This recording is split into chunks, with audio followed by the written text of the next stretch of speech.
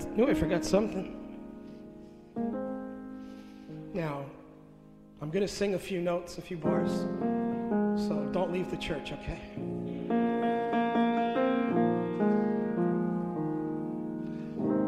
Everybody's got a hungry heart. Everybody's got a hungry heart. Everybody's got a hungry heart. That's all I know.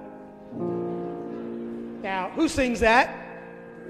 Oh, yeah, old Jersey people. Of course. The boss, right? The hungry heart. Bruce. It's his way of saying that we all want something, right? We all desire something. Something's really important for us in our lives. Maybe it's someone to share our love with. Someone to share the rest of our lives with. Maybe it's a change in our career or our lifestyle, a relationship. Maybe we want to be respected in the eyes of our families and our friends. Maybe we want our co-workers to think well of us. You know, the reality is that each and every one of us desires something, don't we? Like Bruce says in the song, everybody's got a hungry heart. Now, I don't want you to think this is selfish, and I'm going to tell you why. Because this gospel gives us a very different perspective.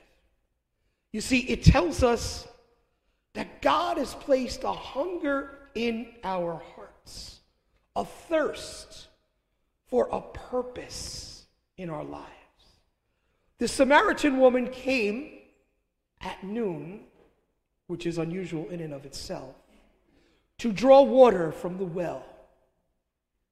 And she meets and encounters Jesus there, which she doesn't expect to see anyone. And Jesus then tells her about what she should really hunger for, what she should really thirst for. And that her physical thirst, something goes beyond that. And he offers her something beyond her wildest imagination. I'd like to share a true story with you. As you know, I was in my first parish. I was the youth minister. And through the years, I've been so blessed to marry off a lot of those young people who were in my youth group and even baptize some of their children, and recently given First Communion to some of them, which is making me feel very old. But I was blessed, in so many ways. And one day, out of nowhere, the doorbell rang. I don't even remember what parish I was in. It was about 20 years later. And it was this young man his name was Frankie, and he did really, really well for himself. He handed me his business card. He had his own business. He was making money hand over fist. He was married. He had a couple of kids. And I said, "So what's up?" And he looks at me and he says, "Father Rich, something's missing." I said, "Yeah?" He goes, "Yeah, something's missing.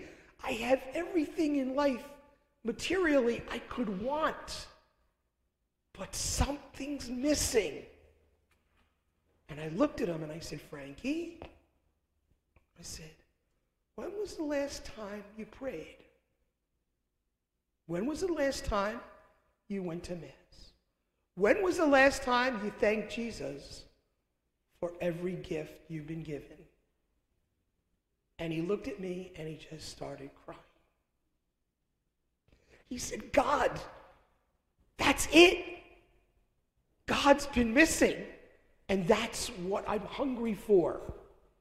Folks, it isn't selfish to have a hungry heart, because we're following our way to God.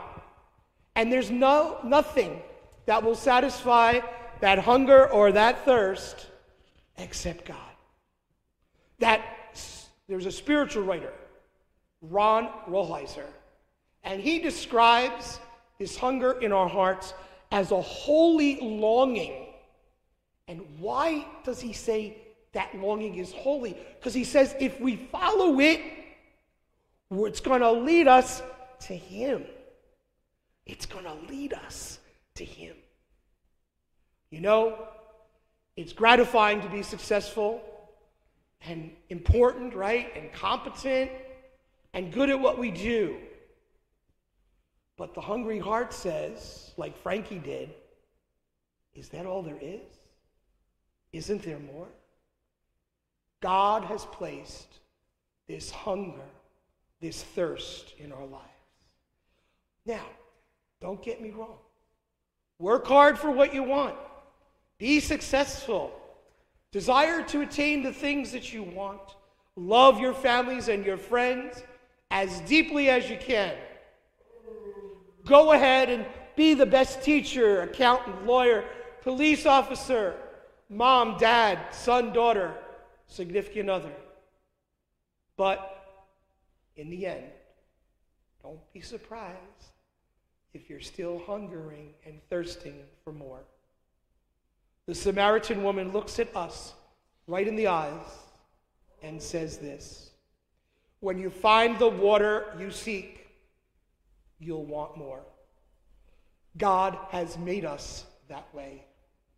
This water is meant to lead us to the water that only Jesus Christ can give us.